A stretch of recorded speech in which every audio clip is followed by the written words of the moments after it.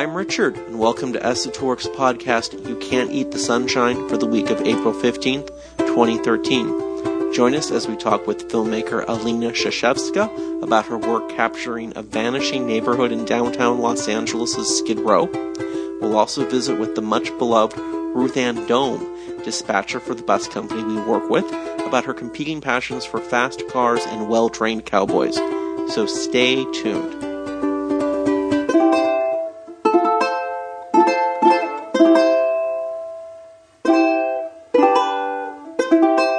Los Angeles. El Pueblo, Lotus Land, the City of Angels. The Day of the Locust, the Slide Area, where all the fruits and nuts ended up when they turned the country on its ear. But you and I were born here and don't mind a few oddballs in the mix. They add flavor. Growing up in Cheviot Hills, my compass pointed straight to 5th and Main. As a kid in Hollywood, I was forbidden to take the bus to the Central Library, but I did it anyway. Because you've got to start at the center to understand this confounding and fantastic city. Which makes nonsense of history and breaks all the rules. Rayner Banham said that. He taught us well. In the 1980s at UC Santa Cruz. Now on our tours and in our time travel blogs, we're continuing the conversation. Raymond Chandler's Los Angeles and Charles Bukowski's The Birth of Noir. Route 66, the lowdown on downtown. The real Black Dahlia. Positive public space, endangered landmarks, forgotten lore, memory maps, mysteries, murder, the allocation of resources, the hidden forces that shape public policy, Skid Row, Bunker Hill, preservation, restoration, redevelopment. It's a 4-letter word. Los Angeles. You can't eat the sunshine, but you can drive around and take a long, hard look. And listen to the stories. And pass them on.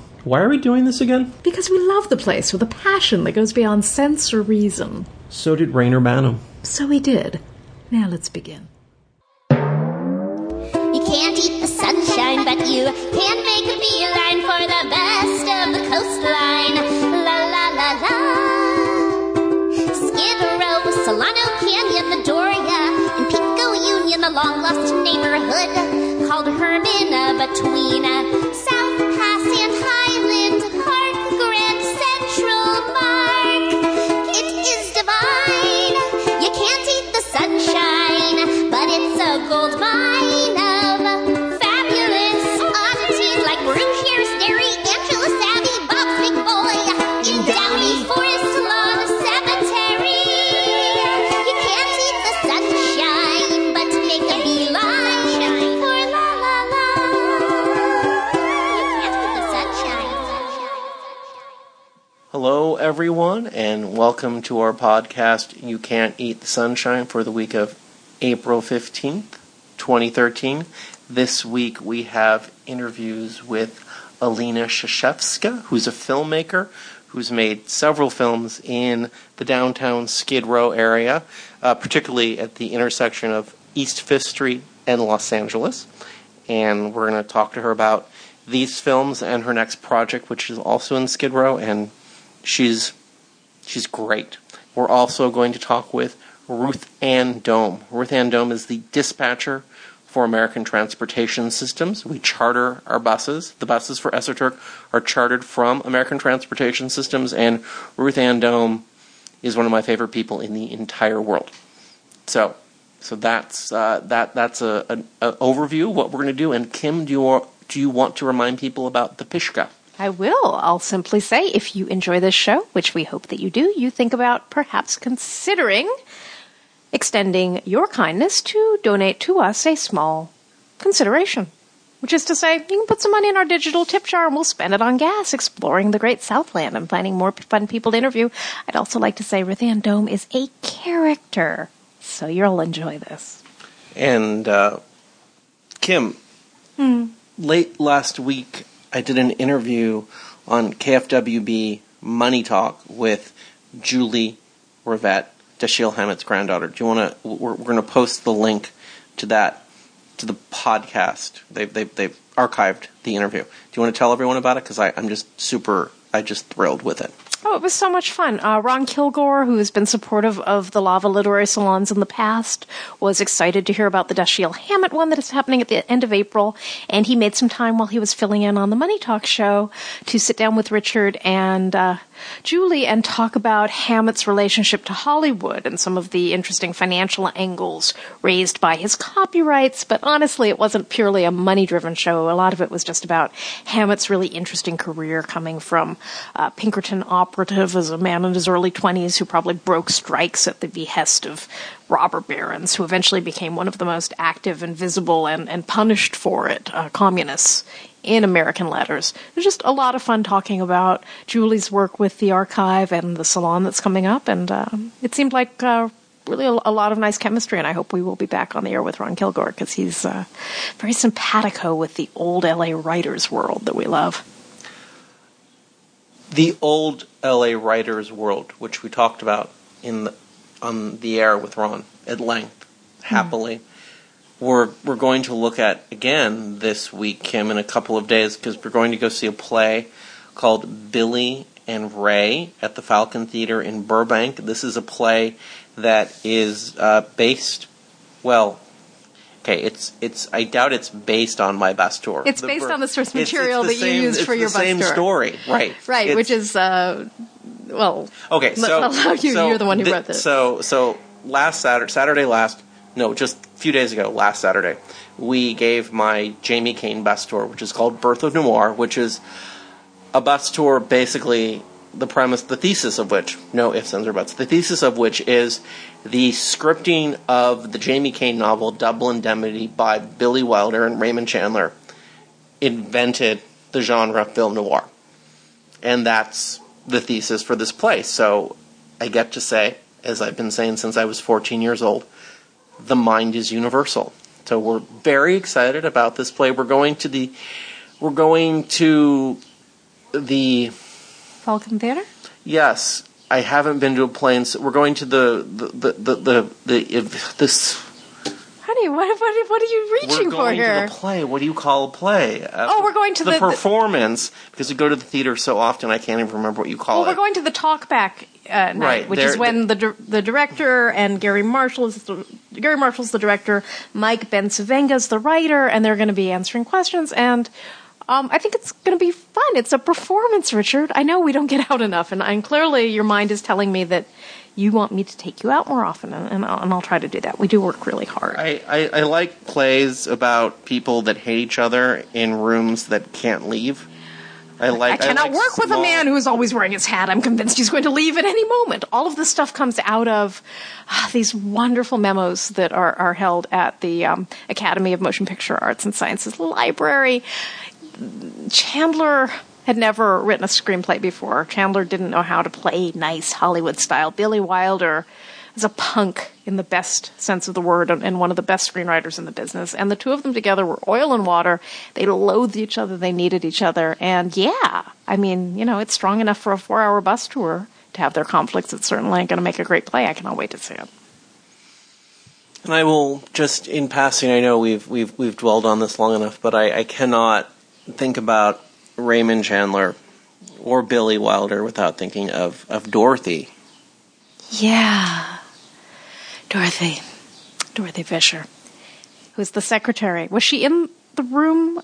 She was there at other times, but she was Chandler's secretary who we got to know towards the end of her life. She worked with him at Paramount, and she talked to us a lot about the working relationship. I mean, he didn't like to work in the studio, and it's probably his bad relationships there, working on Double Indemnity, that led to actually picking up secretaries who he loved, like Dorothy, and taking them back to the house, where poor Sissy would hide away in a back room listening to classical music, and they would work in the front room while getting up to lots of trouble. Kim, you're going to bring us up to speed very quickly. The Cultural Heritage Commission just last week heard arguments from the new owners or leasers of the Grauman's Chinese. I guess it's the owners. I think the owners, yeah. They want to remodel Grauman's Chinese. Quickly bring us up to speed on what's happening with that, because the basis for our sanity as preservationists is the Cultural Heritage Commission. who are totally together. And, if you just casually glanced at the newspaper or Curbed or LAist or something last week, you might have thought, oh my God, they're going to gut the interior of Grauman's Chinese Theater, which I know we're not supposed to call Grauman's anymore. We're supposed to call it Mann's. No, we're not supposed to call it Mann's. We're supposed to call it TCL, which I think stands for the Chinese Leasees, but it doesn't. It's a television company in China. They make cheap TVs. No, you're supposed to call it Grauman's Chinese because that's what the landmark is called. And if you read these articles, you may have thought, oh my goodness, they're going to gut the interior and they're going to put in a kind of miniature IMAX screening facility so that they can put a big sign up that says, see the new premiere in IMAX. Unclear if this is going to happen. I mean, the proposals have been made. There's some support from some of the Hollywood organizations. I guess Hollywood Heritage and LA Historic Theater are hoping that it'll be a agreeable alteration. I don't know, though. I mean, IMAX is a very gimmicky technology. A lot of films, they'll just film a few scenes in IMAX, because it's quite expensive. IMAX features tend to be short. They tend to be documentary in nature because they're so, stagey and, you want to see a gimmicky film. This is the premier location in the world. The number of great films that have premiered in that single theater, on that single screen, are uncountable and totally awesome. And I don't know, man. I'm a little concerned when I hear that, some brand new-ish, it dates back to like 1970 World's Fair, technology is going to replace just going to the movies and seeing a normal film on the big screen. So we're going to keep an eye on this one and hope for the best and read some more documentation as it comes out. Kim, I think that you would have been very happy going to dinner with Dorothy Fisher, Ray Chandler's secretary, and her boyfriend, Joe Sistrom, the executive producer of Double Indemnity and who would later become head of production at Paramount. You'd be very happy at dinner with Joe because Joe was convinced television would never work because you can't charge people to watch it. He's a smart guy. So I'm here to tell you, Kim, I think the nature of going to the movies is fundamentally changing. And yeah, I know. And if you're going to have it remain the same in one place, maybe, I don't know, it should be the Chinese, the Grauman's Chinese. It just makes me think of Day of the Locust over and over again. The rabble, which is what I always think when I'm on that corner. The rabble. Some of them dressed as Spider-Man. All right, can we have some closely watched trains downtown that I'm going to talk about this week? Last week we mentioned reports that they want to combine the Departments of Building and Safety and Planning. And this week there's a new announcement because of a resolution passed in council that the city wants to create this new department. Let me get my notes here. The EDD, which is the Economic Development Department. And this is part of this announcement last week. They want to streamline the building process. This is also, more importantly, perhaps a response to the dissolution of the CRAs by Governor Brown throughout the entire state. So basically... Thank you, Governor Brown. Thank you. So basically, with the dissolution of CRAs, no cities know how to develop infrastructure or any kind of developments because they're used to just using the CRA. So they're gone. This autonomous taxing authority, which was the CRA, is gone, and the city wants to try and create half solutions to create half solutions to development, and we'll just see what happens. I know this is sort of boring, but I think it's really interesting. It's only boring until they start tearing down buildings that we care about, and then it's really interesting. Right. And I will just say, there are several articles written about it. Everyone says, well, some pieces are missing, and the pieces that are missing are that because plural subjects. The CRA was two things. It was an autonomous taxing authority. And I guess maybe it's the same thing, is that they could withhold tax revenue generated in their redevelopment areas. And nothing the city does can recreate a CRA because they're put into existence through the state. Well, no one would have these problems if the CRAs had behaved properly. So here we are. And no one alive remembers how to actually develop without your hand being held by Big Brother. So we'll keep posted on that, and we'll look forward to this magic nonprofit, which is going to be the Afikomen, the missing piece of matzah, which is going to solve the city's problems. And I like looking for the Afikomen, so we'll keep you posted on that. That was my favorite. That was my favorite holiday. Kim, we've got last week one more closely watched train. You skipped one. Oh, we're so busy talking about unhappy theater things. Okay, but let me finish up Pershing Square, Kim. Yes, the Merced Theater. It's very short. Has a new tenant. The Merced Theater is just south of Pico House on Main Street. It's the last building before you get to the bridge. Locked up tight for decades, it seems like. So the city's television station. Yeah, that produces those incredibly entertaining city council right. shows. So it looks like the Merced Theater is basically going to become a fiber optic cable hub and server bank, which is neat. Seems a strange use for one of the oldest brick buildings in Los Angeles. But there you go. I was rooting for the LA Opera Company, who's currently out at Silesian High in Boyle Heights. I was hoping they would get it, but I guess they didn't. We'll still root for them. Kim, last week I went to a Pershing Square Advisory Board meeting, finally, after much anticipation. And I'm happy to say that these meetings are as boring as they were the last time I went 4 years ago. I'm going to keep going back.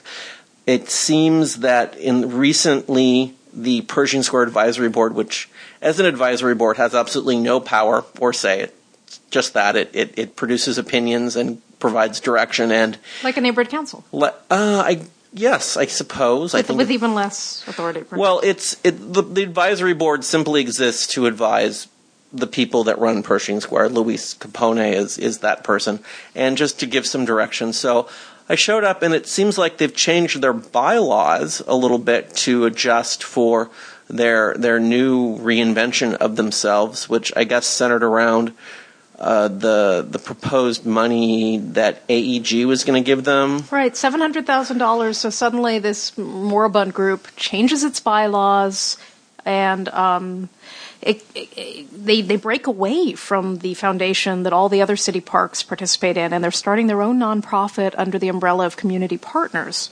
Now come to find out, the AEG deal is dead. There's actually no $700,000. I don't know if this is going to continue. Of that $700,000, only 5% of it was going to be earmarked for design. But it's interesting that at the time that they were making these changes and starting their new nonprofit, they put the wrong dates for their meetings on their website, and they also took their website down for quite a while. I don't know, man. I mean, the Brown Act. This stuff should be public. Let's also talk about the fact that the only way to get the agenda for the forthcoming meeting is to go to Pershing Square and look at a taped piece of paper on a window, which goes up the afternoon of the Friday before the meeting. It is not available online anywhere. The only way to see the minutes is to take a blurry picture with your smartphone at the meeting that you attend, if you actually can figure out the correct date, because those two are not published online, and I believe they are destroyed after 1 month. I mean, why? Why? I don't know if they're destroyed. I think Didn't they say that to you, though? They under you only need to keep them for a very finite period of time, and by finite period I mean 60 to 90 days. Okay, well, if they were published online, people could just copy the PDFs and make them available. So that's what we've started to do. Richard, you took some I'm going to teach you how to take a good smartphone photo of an 8.5 by 11 piece of paper. We're going to practice at home. Don't need to do that. I know just how teasing, to do sweetie. that. I know. It was a rush, and this stuff is important because they're talking about doing things like having closed meetings to talk about the problem of the homeless. The problem of the homeless. Is there something that you need to have a closed meeting to talk about?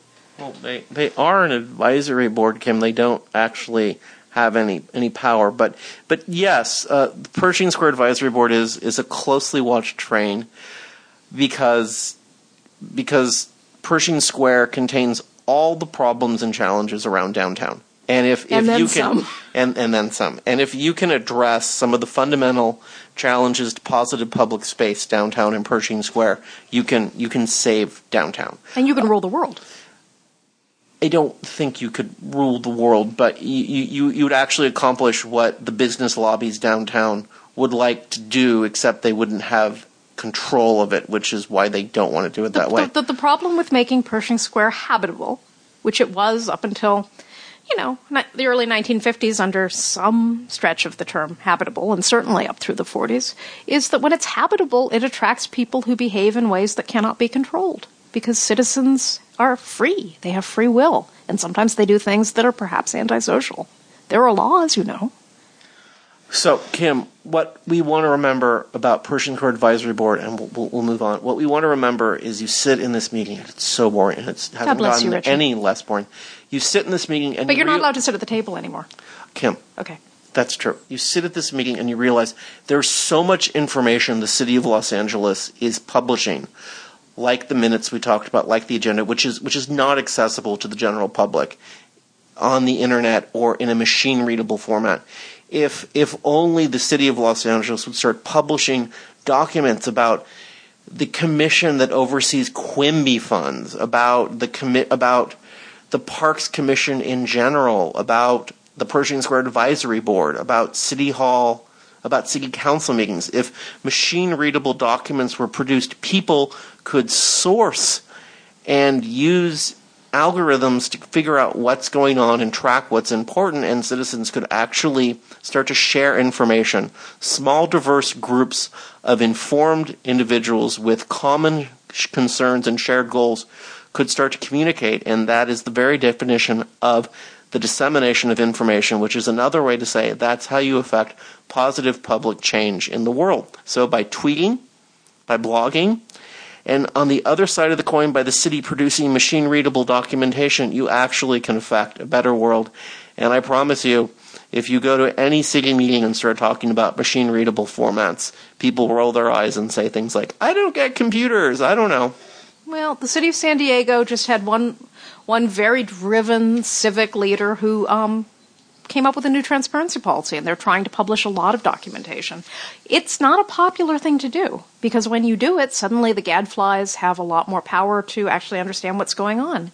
And, gadflies are not the most popular people to politicians, to the people who make these decisions. It's just what it is. Right. It's the nature of... It's the very definition of power. The people in power have the ability to allocate resources, and information about the allocation or the reallocation of resources is exactly what I'm talking about. So, Public Policy 101, Civics, High School Civics 101 is over. We're going to move on. We're going to talk about the wonderful article in the April issue of Los Angeles Magazine about the Finch-Tregoff murder. And that you actually read it cover to cover. You actually sat in the car on our drive home. It was terrific. I mean, that's a case. There's a lot of stuff that's been written about the case going back to the 50s when it happened. It's like the classic suburban wife murder. Successful doctor had a mistress who worked with him in the office, and the two of them plotted the killing of his socialite wife, and it was a very messy murder, and they nearly killed the au pair. I mean, it was grisly and gruesome, and there was a bougainvillea involved that Miss Tregoff hid behind, and they were both rather attractive and glamorous defendants. They did kill the wife. So, exciting stuff. But usually when it's written about, there isn't this kind of wonderful pullback where you get the sense of place of what West Covina was in the 50s, which was just the grandeur of the upper middle class San Gabriel Valley lifestyle, the country club life. Is delightful piece by Steve McEulin. So enjoyed that very much. Glad it's out there, and it triggered you, Richard, to go and look at some of. Okay, listen, everyone needs to listen. Yeah, I am married to a true crime writer. I am not a true crime person. I love my wife. When we started dating, I wrote her a blogging engine just to kickstart the 1947 project. Very proud of all the history blogs. I totally support her. I'm not a true crime guy.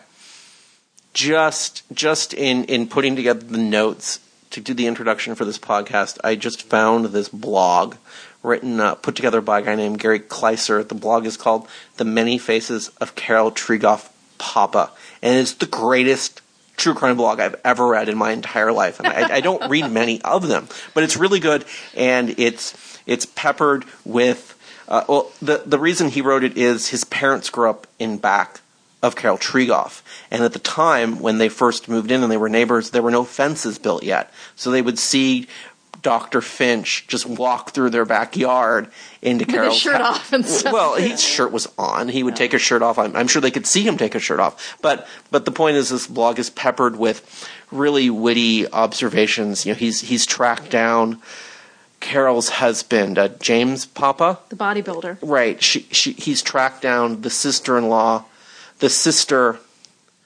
of James Papa, Carol Tregoff, Papa's first husband, and found her. And, they probably found him. I mean, that's the thing that happens when you blog about true crime is people find you. Okay, let me finish. So he found the sister, and the sister says, "Yeah, I was in Covina 2 years ago at a supermarket, and I saw Carol Tregoff, and she's earned every gray hair on her head." It's the personal stuff that brings it alive. I know. Fantastic piece. Well worth reading. And not online, but there is a great Q&A with the author if you want to get a little more in-depth experience there. Kim, let's just quickly call out some events coming up before we get into the interviews. We've got the Crime Lab. Sure. We just put a new Crime Lab on the calendar for July 14th, so we'll link to that as well. But the next Crime Lab is April 21st with Nick Guskos, and it's a terrific insight into basic tools of forensic science investigation from a new textbook that he's written. It's going to be some very graphic material. That's the first half. Part 2 is talking about a much more intellectual form of investigation, how you go into the prison system and deal with very high-ranking gang members and try to get them to pull away from their gang affiliations and give state's evidence. So very seldom explored with the general public material, and I think it's going to be a lot of fun. We are filling up for that, so definitely check out the link if you are inclined. And all these Crime Lab events that we do at Cal State LA are fundraisers for the criminalistics graduate students so that they can buy more DNA tests and other fun things to learn how to, figure it out if you commit a murder in the future. Kim, our literary salon is coming up at the end of this month, Saturday, April 27. We talked about my interview with Julie late last week on KFWB, so that will just serve as a bookmark for that. Please come. It's going to be a great event.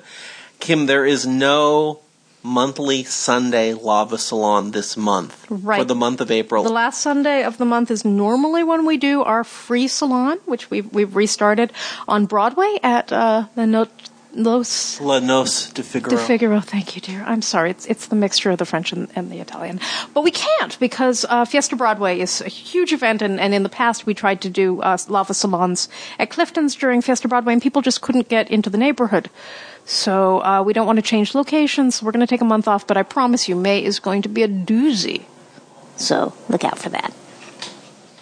All right, we're gonna segue into our interviews. So very quick, we're gonna interview Ruth Ann first, and then we'll interview Alina. So very quickly, 2 or 3 things I know about Alina Skrzeszewska. Alina's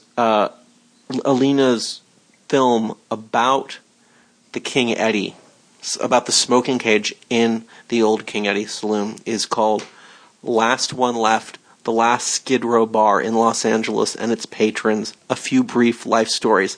And she produced that in 2010. She concurrently filmed, edited, and produced and released her feature-length documentary, Songs from the Nickel, which is a slightly enlarged footprint around East 5th Street in Los Angeles, the interviewing residents of the Hotel Baltimore across from the King Edward Hotel. The King Eddie Saloon sits in the corner ground floor of the King Edward Hotel, the Hotel Barclay, and I think there are 1 or 2 other those are the primary those are the primary SROs. They're very close to each other, right. And the King Eddie is in the midst of all that. So changed a lot since then. Okay, but we'll get into that in the interview. So she'll be our second interview. Our first interview we'll go straight into now with Ruth Ann Dome. Some things you should know about Ruth Ann besides the fact that she's my favorite person in the world.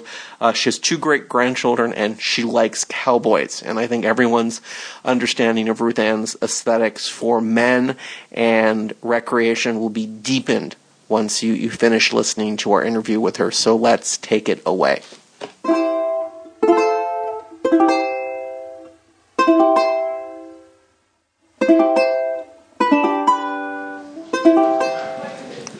Alina, I want to welcome you.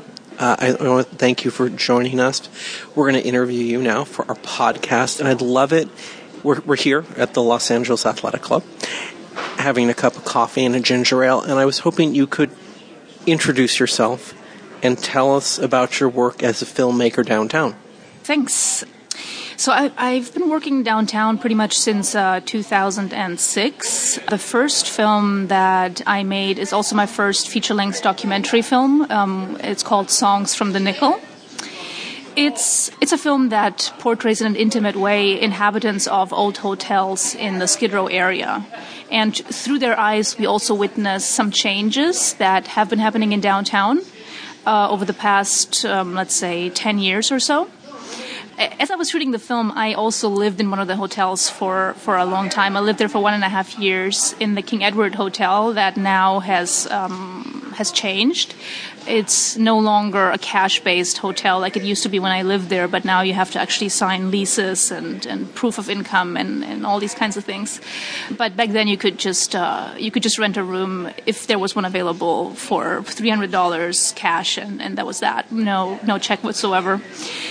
So I was living there, and I became friends with different people that were my neighbors or who I met on the streets, and started filming. And it was a long process. I wasn't sure in the beginning what really was going to come out of it. I just found the area really fascinating, and the people really fascinating. But it kept evolving and just growing longer and longer and longer until it eventually ended up a feature-length film that I finished in 2010. So. And the title of this film is Songs from the Nickel. And this is your documentary about inhabitants of the King Edward Hotel. And then it's not exclusively the King Edward. It's a couple hotels in the downtown area, yeah. But that's the one that I stayed in.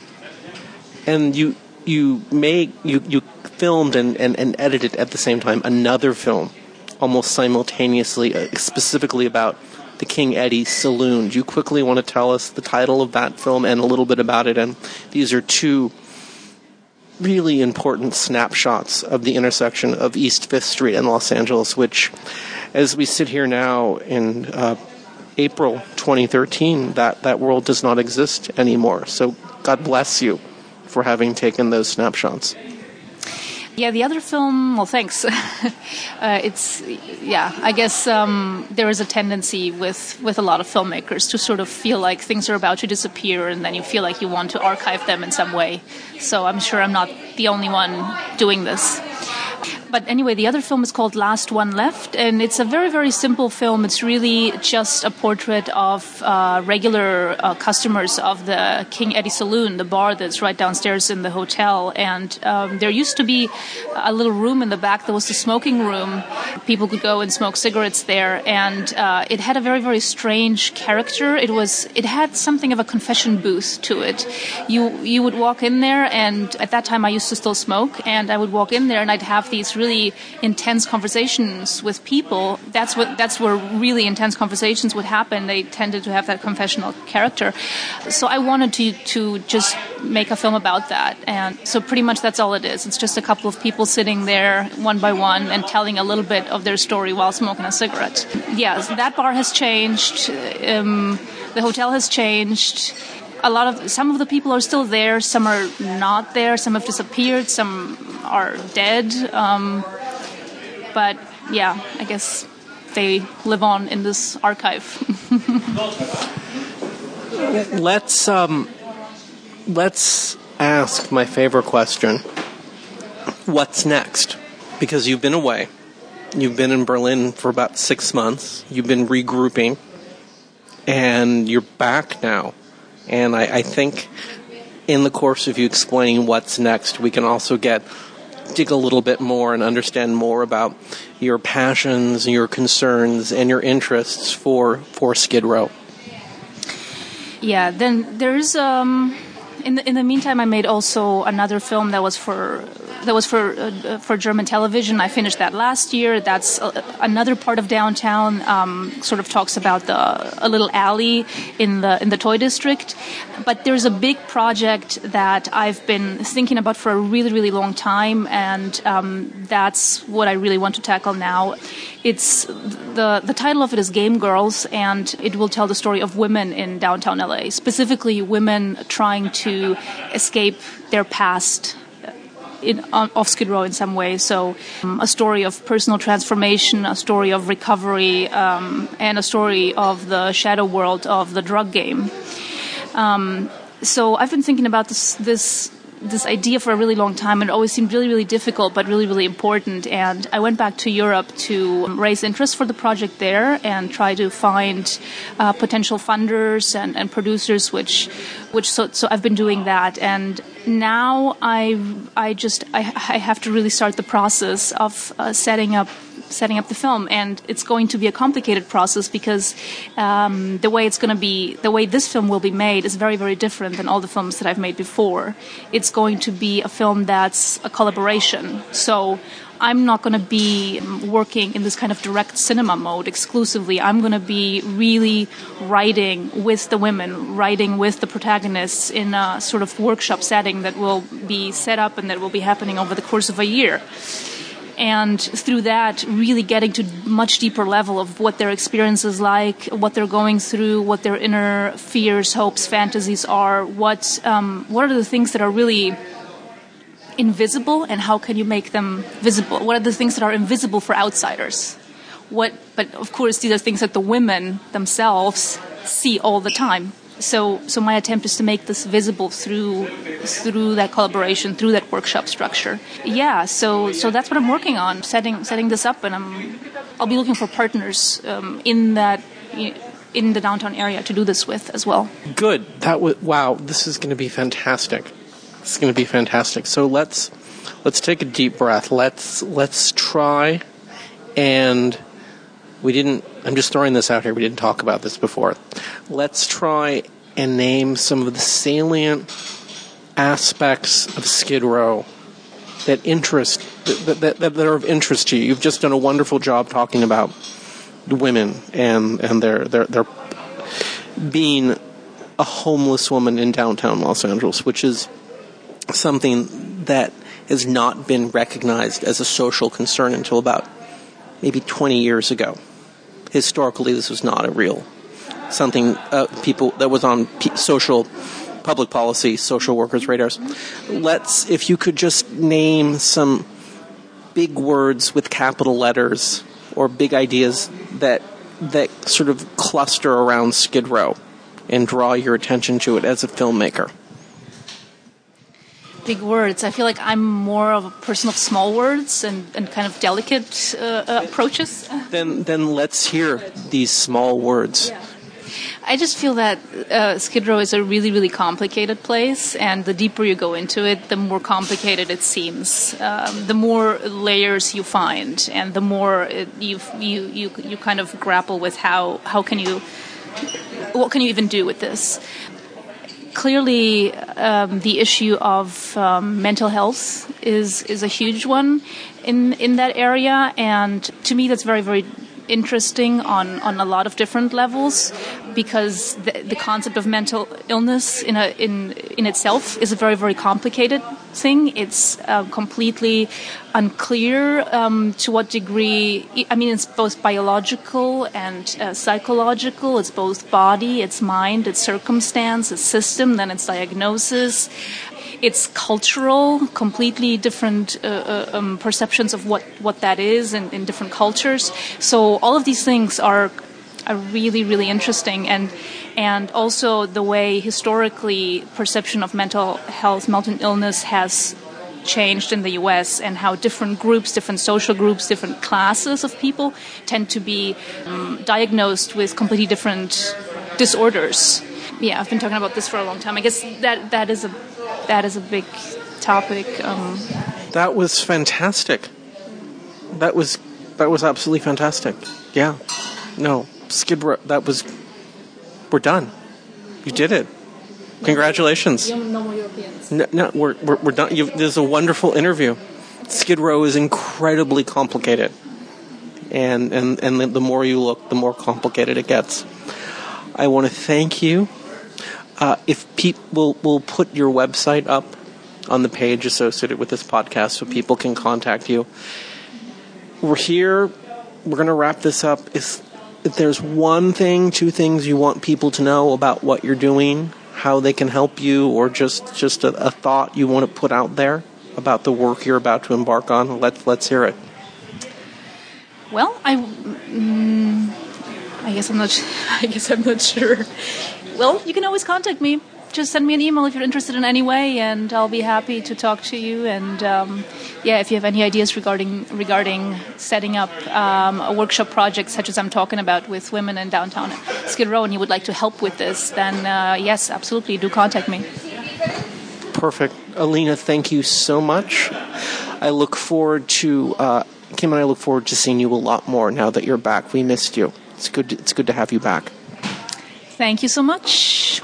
Hi, my name is Jerry Taft. I'm here at the Los Angeles Athletic Club in downtown Los Angeles, and you are listening to You Can't Eat the Sunshine.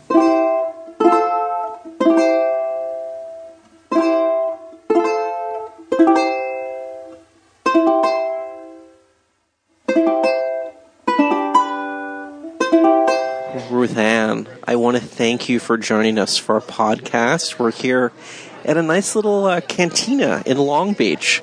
Ruth Ann, just to get started so everyone understands, you're one of my favorite people in the entire world. So I just prefacing the podcast with that. Please introduce yourself and tell us a little bit about your experience in the coach class bus world, because you are the person that keeps our company, Esotouric, running, and you're the only reason I'm not in a psychiatric hospital. Well, I'm glad you're not there because I don't want to come and visit you there, but thank you for inviting me to this. I really appreciate it.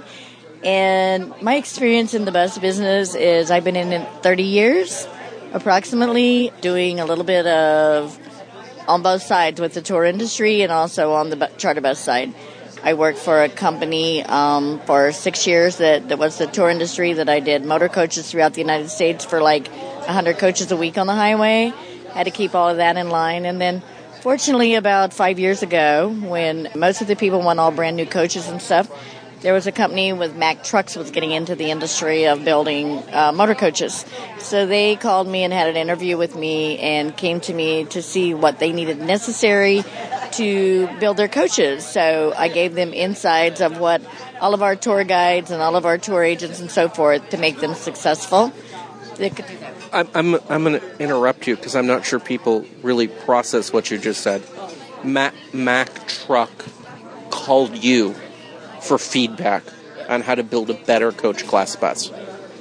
Okay, I'm going to repeat that. Mack Truck called you for feedback on how to build a better coach class bus. Because they wanted to get into coaches. Right. So other than just trucks, they decided that the buses were doing very well on the highway because they see so many.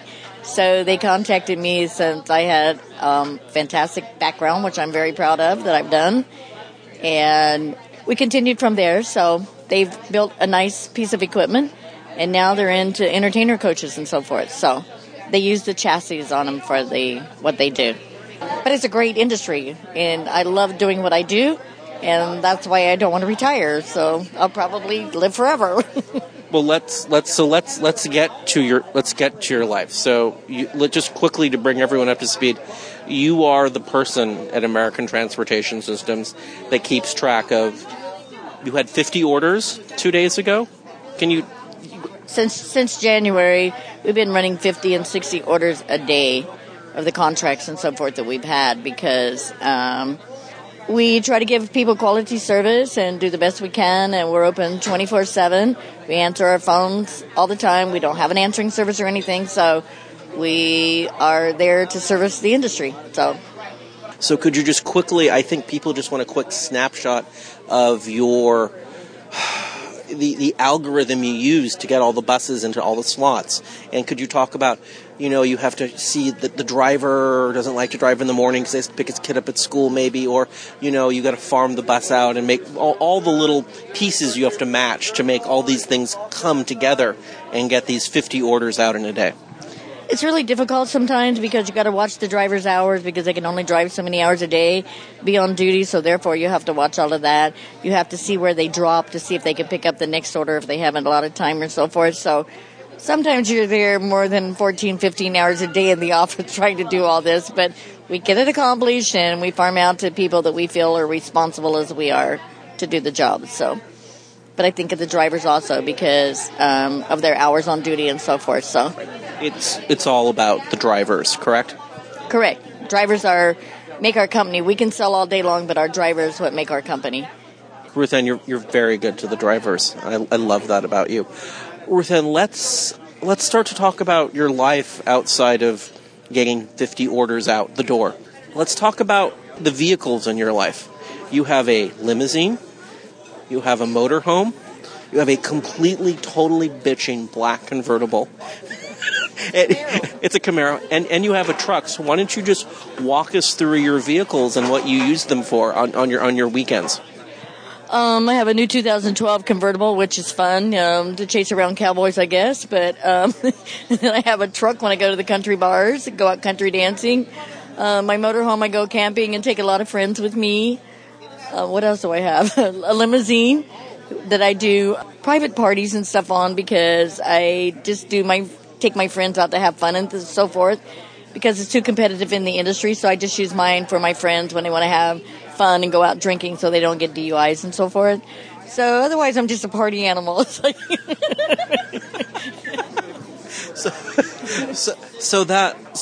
think that's a really nice introduction to your last weekend. I remember I talked to you about 2 weeks ago when you were getting ready to go to Texas. And this is a trip that you make 3 or 4 times a year. So could you give us a little background on this quarterly trip you take with your 3 other girlfriends? And I guess also the size of the group changes too. It's not always a fixed. Bring us up to speed on all this. Okay, there's probably about 14 people that we all hang around together. I met my best girlfriend, and she worked for a bus company in Florida.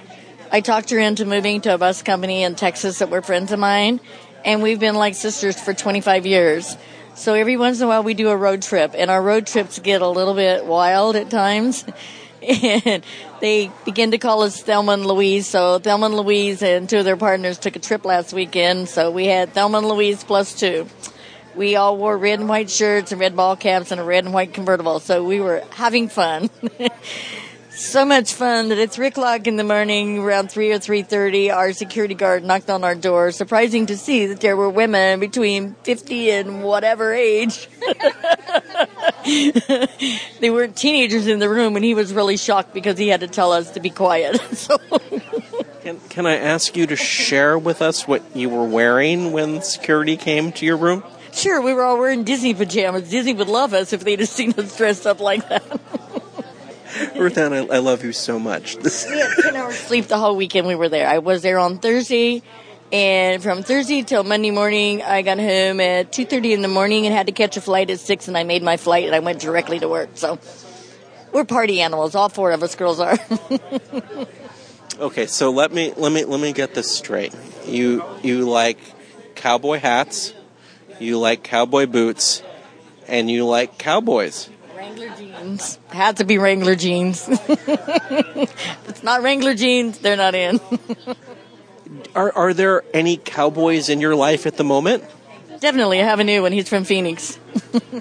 We're gonna look for updates on that.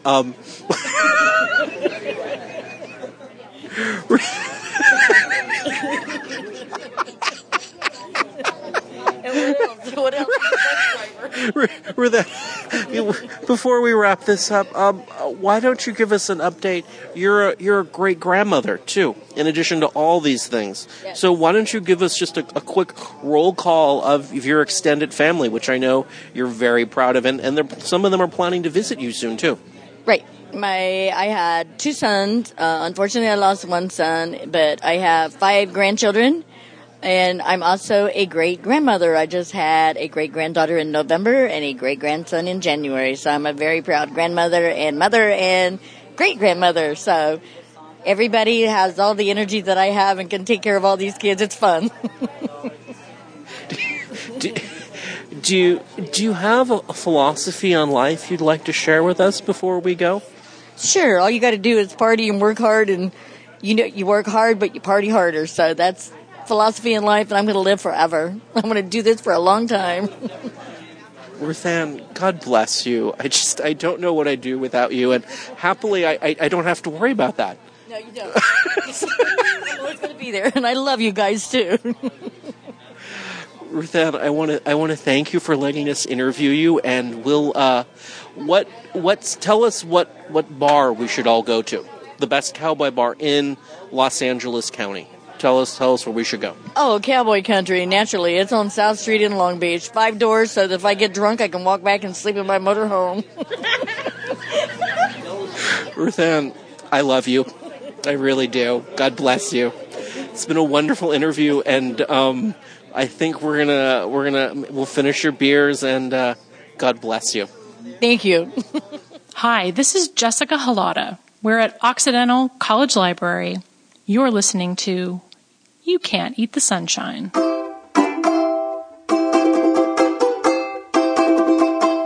And we're done. I want to thank everyone for listening to our podcast, You Can't Eat the Sunshine, for the week of April 15th, 2013. Our 2 guests this week were filmmaker Alina Skrzeszewska and our beloved dispatcher for the bus company we charter our tours for, Ruthann Dome. Kim, if people want to get in touch with us, how can they do that? Because we certainly want to hear from you. Well, the simplest way always is to go to Esotouric.com and just use the contact link. But if you're really attached to your email client, You Can't Eat the Sunshine at gmail.com works just as well. And we love to hear from you. So let's wrap up. Just a quick call out to upcoming events. This coming Saturday, Crawling Down Cahuenga, Tom Waits' Los Angeles, a bus tour with David Smay. A once-a-year bus adventure. Always around this time of year, we bring David down from San Francisco to bring his terrific 30th 3 1/3 book on swordfish trombones to life. And I help him a little with this tour because I was, of course, a Zoetrope Studios intern during the time that Tom Waits was working on the soundtrack for One from the Heart across the street from my junior high school. And I've got a few wacky stories about that. It's a tour of from the Nickel, downtown Los Angeles' Skid Row, through West Hollywood, which has much changed since Waits lived at the Tropicana, out to Cantor's, and then back through the Echo Park area where he lived when he was signing some very ill-advised contracts. It's a fun love story, really, about his life up through about 1980 and how true love changed him enormously. Tom Waits fans always enjoy it a lot, as do people who are just passionate about that 1970s era Los Angeles. Kim, I'm going to interrupt this roll call to just, when we do this Waits tour every year, it's so, I remember going to Duke's growing up because I understood Duke's was the coffee shop, and it is a coffee shop that was in the it's gone. Oh, Duke's closed? Okay. Well, when I was growing up, Duke's was still around, and it was understood to be an important place, and I would go, and it's just, you cannot understand how beat to shit what is now West Hollywood was, and you can't. It's hard to process because you were young, and it's just what it was, which is fine. But you grow up and you start to think about it, and it really makes sense that unincorporated parts of Los Angeles County that are surrounded by Hollywood and West Los Angeles, which are parts of the city of Los Angeles, it really makes sense that these parts of town were really run down because, they were unincorporated Los Angeles, and there just was not a municipality looking after it. And I think once I started to think about that just it just sort of gets easier to line up, your memories of Beverly Boulevard in 1976 and what it is today and how it got there. It's funny because as you were saying that, I just suddenly flashed on this breakfast. I used to live in West Hollywood as a young kid, hence the internship at Zoetrope, and there was this little Japanese shack just to the east of the Okie Dog on Santa Monica Boulevard, and you could go to this place and they would give you a bowl of very soft white rice, and on top of the white rice was the mixed vegetable frozen pack with, the little cubes of carrot and corn and peas, green beans. And on top of that was some really nice salty teriyaki and a fried egg. And it was just the most amazing thing. And it was so cheap and so great. And I remember going down there with my mom some days before school. You can't do anything like that anymore. Just that wonderful, greasy, lo-fi garbage that used to be West Hollywood. It's all gone. Kim, our literary salon, highly anticipated, much talked about. We're going to have bowls of rice with free vegetables fried in butter. It's going to be great. No, we're not. We're actually going to have a carving station. For the dinner for the literary salon on Saturday, April 27th. It's going to be horseradish cream, baby. Kim, looking ahead to May, because May is just around the corner. More food. Saturday, May 4th. Blood and Dumplings. My crime bus tour of the San Gabriel Valley. We don't get as far as West Covina and Finch Tregoff, but we get into some truly unhinged territory. I think that the craziest people in the world settled in El Monte and vicinity. So we've got, American Nazi Party people. We've got the Lion Farm. We've got James Ellroy's mother's murder, which was so influential on his psychic development and modern noir writing. And a lot of really offbeat, weird crimes. My favorite is probably the Man from Mars Bandit, but you'll just have to get on the bus to learn more about him. Thank you, Kim. It really is. It's a great tour, and it's a completely unhinged look at crazy motherfuckers in San Gabriel Valley. So please get on that bus. Saturday, May 18th. It's a slow month for us. Well, there's Mother's Day, and there's Be Kind to Your Frog Day. Oh, Mother's Day and Labor Day. Yeah, we just don't do holidays. No, Memorial Day, Labor Day, Mother's Day. Whichever holidays in May. It's Memorial Day because we're going to do the tour at Savannah Cemetery. Right, so we'll be getting that on Memorial the Day, Monday, but because there's a 3-day weekend at the end of May and Mother's Day falls in the middle, historically we just don't schedule tours for these weekends. So May is a light month. So if you want to get on the bus in May, Blood and Dumplings May 4, or my Raymond Chandler bus tour May 18, and that too starts from the Los Angeles Athletic Club, which is the location for our literary salon at the end of this month. And the Chandler tour is just absolutely fantastic, and I think once again we're going to be graced with the Oviatt historian Mark Chevalier to give us a lot of really great background information on my favorite Raymond Chandler villain, James Oviatt, who's given the Darius Kingsley. Right, he's given the fictional name of Darius Kingsley in the novel Lady in the Lake. But he's absolutely Oviatt. And this is the only tour of all of our tours where we go to Scoops Gelato and have noir-themed frozen treats. And no one else can do that on a bus. Well, I guess they could, but they don't. They don't, Kim. So I want to thank everyone for listening. I want everyone to stay tuned, and I want to remind you, you can't eat the sunshine. You can't eat the sunshine, but you can make a beeline for the best of the coastline. La la la la. Skid Row, Solano Canyon, the Doria, and Pico Union, the long-lost neighborhood called Hermina between